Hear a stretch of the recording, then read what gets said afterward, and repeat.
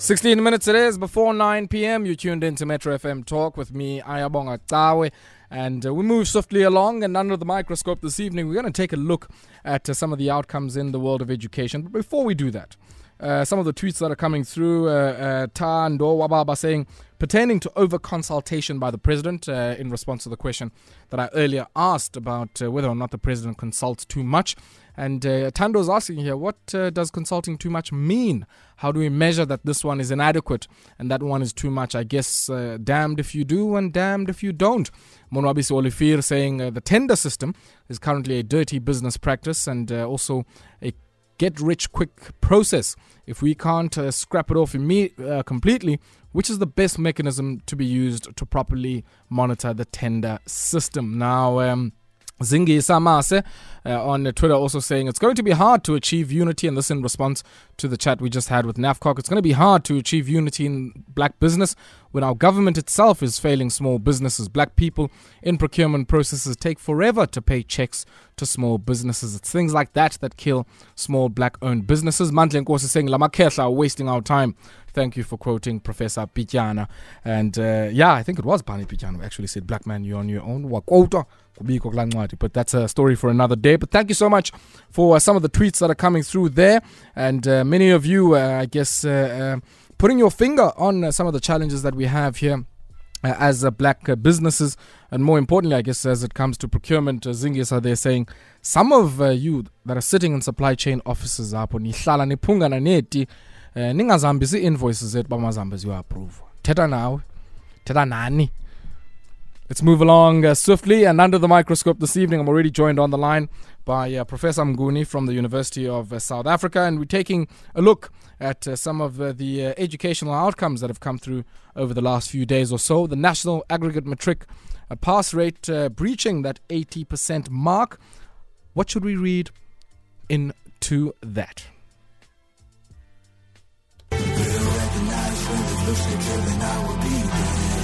Under the microscope on Metro FM Talk.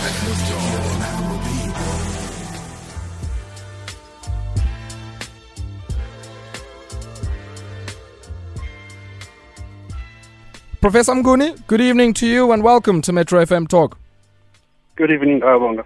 Thank you so much for joining us, Prof. Prof, I want to maybe start off with the question I just posed there. What should we make of some of these results? I think it's all good and well that many of us are certainly happy about the improvements that we've seen in many of our provinces, in particular the rural provinces of Mpuma Koloni in the Eastern Cape, Limpopo, and many others who have certainly seen an improvement in the outcomes in many of the districts and in many of the schools. But what does all of this mean? I've been thinking about this question, and I think there's a need to actually rethink what we mean by the matric pass rate. I don't know whether the term pass is actually correct, because Prof Mare, for instance, at UP has said we should not use the term fail, and it follows then that maybe the term pass also is problematic. And here is the thing. When you look at the matric result, any certificate that one of the grade 12 learners would receive would not say pass or fail. What it does say is that you've met the minimum requirements for a particular qualification at university or tertiary education. So when we say the pass rate is 81%, what that actually means is that 81% of the learners who are doing matric do qualify for one or the other tertiary qualification. Now, if we then say what is the national objective in as far as learners going to tertiary education, then we then start to split the hairs. For instance, we say 37% qualify for a bachelor's degree, and that changes then the dynamic, because we are no longer saying how many passed or failed, but we are just saying of the 100 that wrote, only 37 can qualify for a bachelor's degree. But also, that does not mean they will be admitted to the bachelor's degree. It says they qualify for the minimum requirements. Then they would have to go to the different institutions and then say, which one of your qualifications do I qualify for? And that changes again, because you then think and say, 180,000 of these learners do qualify for a minimum bachelor's degree. But we've got 26 universities, and they can only take so many learners. And then, therefore, the number drops of the learners who can then go to tertiary institutions. And then what we need to start thinking is, what does it actually mean to be in grade 12? Before we even say, do you qualify for tertiary and so on, what does it actually mean? Will you be able to participate in the economy, for example? Will you be able to, pursue studies as a scientist, or whatever the case may be? And I think that then changes the dynamic. And maybe that's my next question here, Prof, because one would think that, a senior certificate is a certain signal. It's a signal to somebody who is sitting in an enrollment office in a university, or somebody who is sitting in an employment office, or your next employer, to say, look, you have met certain conditions, which means you have a certain understanding of certain content that allows you to be able to get the senior certificate. But one would argue that there seemingly is broken chains here in some of the signals, because if you speak to any of the university administrators, they would come back and say a lot of bridging and a lot of wraparound support is needed to make sure that many of these students are successful in their university or tertiary studies. And even for many employers who come out and say, with a matric, there's so much on-the-job training that I need to do to make sure that that particular employee is able to add value to my business. Are our signaling mechanisms adequate enough, and are they relevant? I don't think fully. I recall, I think it was last year, President Ramaphosa had an economic indaba or something of that sort. And I think we would need an education indaba. And this is why I say that. When students come to university, and I'm one of the lecturers, and my colleagues would agree with me, you find a learner, say, got 60-80% in physical sciences in matric. Then they come to university, and the first year is essentially trying to bridge whatever they did in high school with what you're going to do at university. And then we find a lot of gaps. We realize that these students may have gotten these marks, but they don't seem to understand the content that they need to understand. But also, they don't seem to have, at times, not always, at times they don't seem to have the cognitive skills required for them to be successful at tertiary level. And as a consequence, you see a lot of dropouts in the first year and at times in the second year. But sadly, when these learners then qualify post-university, the employers will say, you did not train them adequately for them to do the job that we employing them for. So what you see then is that between high school, basic education, tertiary education, and the economic needs of the country, there seems to be a gap. I don't think we're speaking to the same language. It is a little bit better in the case of professional qualifications such as law, where the law society, for instance, could influence what happens in the curriculum at tertiary level and so on. But I think there is a need for a greater conversation between these three factors as to say, what does the economy need? And how do we make sure that we tailor our learners and students in that direction?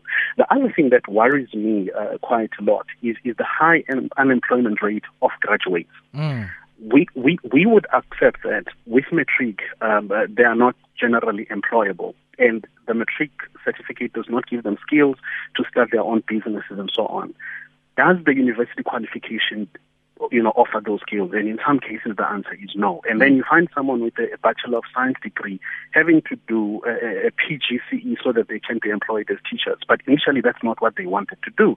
The problem is the qualifications at university are not suitable for these students to get employment. But Prof, what accounts for that misalignment? I mean, one would think that, if you go to any of these universities, you often see or hear of the names of corporates that are funding this or the other research chair. And one would assume that there is some two-way dialogue here about what goes into your curriculum, how much experiential or workplace learning ought to or needs to happen, so that there is this alignment between the qualification and what's happening in the labor market. I think the bottom line is we do have some sort of communication, but I would imagine that it has to be a little bit strengthened. I'll tell you why. If you look at the period it takes for the university or school curriculum to change, in my opinion, it's a little bit slower. For instance, the school curriculum CAPS was introduced in 2011. It's still the same CAPS today. Yes. At university, you get sort of similar trends that, a curriculum will last for 5 years or more. But when you go to the corporate sector, to what extent are they as slow or quick as university changes? Are they, for instance, using in the current generation 4IR technologies, which are probably not used at university? And therefore, that's where the gap comes in, that the conversation is there, but perhaps it's a little bit slow. We don't evolve at the same pace. And that's why I'm saying we need to have regular conversations between these three different sectors as to say, are we all on the same direction? I think, and I'm sorry to say this, I think in the short term, South Africa will have a big problem of a lot of graduates that are not employable. That's the first problem. The second problem, we'll have way too many young people with matric, but they're not at university. And that's going to have a serious impact on our economy. And Prof, I guess for you sitting in a faculty, which is not only working with some of these graduates that you refer to every day, but is also trying to develop the kind of curricula in the science education system that would be used in the basic education system. What do you think the different parties can do? What can corporations that are sitting on the other side that always raise their hands complaining that, you know, the pipeline that's coming out of the universities is not suited for the kind of work environment that they have? And more importantly, I guess many of your own colleagues that work in curriculum development for the basic education system. Which direction should we be pulling towards here? I think the first step is we need to ask the question, is the current university model in South Africa and perhaps globally, is it sustainable? If we've got 26 universities and 300,000 matriculants every year, is the model working? Where are these 300,000 going to go? Obviously, the universities are not going to be able to absorb all of them. So what do we do about that? In my opinion, the future would be some form of distance education, one way or the other. But linked to that distance education, take them perhaps out of the university lecture room and put them in a factory or put them in a corporate where there is in-service training, where they are hands-on, plus the theory that they're getting at university. So the way I see the future, and I think it should be, is that the corporate plus the universities need to partner a little bit better for the training itself. So if you say all these the students at university must work at companies, they immediately get some experience. They immediately get some income, which is necessary for the economy, but also they get that relevant skills for them to use post their qualification. So the way I see the future is, one, I don't think the current model of on-campus studying is sustainable in the long term, and I don't think we'll be able to build enough universities for all these students. But I also think we need to start getting these students in the companies and the private sector so that they get the relevant skills while they're being trained. The kind of workplace learning that you're referring to, I guess, is probably what ideally should be happening in the vocational and technical space here in South Africa, and certainly makes me wonder how many of the top performers who were announced over the last few days or so would pick out some of our TVET colleges as institutions of choice. You're correct. And I think it's a question of culture and perception. We have, as a community, I think countrywide, we perceive a university as, the top. You need to go to university. We don't think, what are you going to do there and what are you going to do beyond that? We just say go to university. And the other mistake we do make is we classify universities. We say if you go to this one, you are okay. If you go to that one, no, it's not good enough. And I think those are the problems. I think what we need to do as a country, we need to start rethinking what we mean by education. Education does not mean schooling. You don't need to be at a school, at university to be educated. You can be at a TVET college and get the relevant education, or be at a company and get the qualification. I mean, we know a lot of people, for instance, who may not have a PhD, but they're doing brilliant work with whatever qualification they have. So we need to rethink what do we mean by education and stop maybe fantasizing that universities are the best places to go. I'm pro-university training, but I think we need to rethink whether that's the only way to go for the future or there are other alternatives. And what of community education? I mean, we like to think that, some of the signals or senior certificate is just the preserve of 17 and 18-year-olds. But with the kind of history that we have in this country, there's still a big task of adult and maybe community education as well. You are correct. And I was going to say this earlier and sort of slipped my mind. I think what we need to address as a start, and I think what maybe the basic education is driving at, is just the basic question of literacy. And I think we need to have targets as a country and say, we've got X percentage of literacy in the country. How do we move that forward and for what purpose? And that's where community training comes in, and where we say, what sort of skills do communities need? But this is what I think is also important. We should not assume what people need. We should go and do proper research and find out what these communities need. For instance, a community in Soweto may not necessarily need the same skills as a community in Mamelodi. Yes. And therefore, universities should play a bigger role in saying, let's go and investigate there to determine what skills do those people need and how do we tailor training towards those needs. And I think that is the way to go.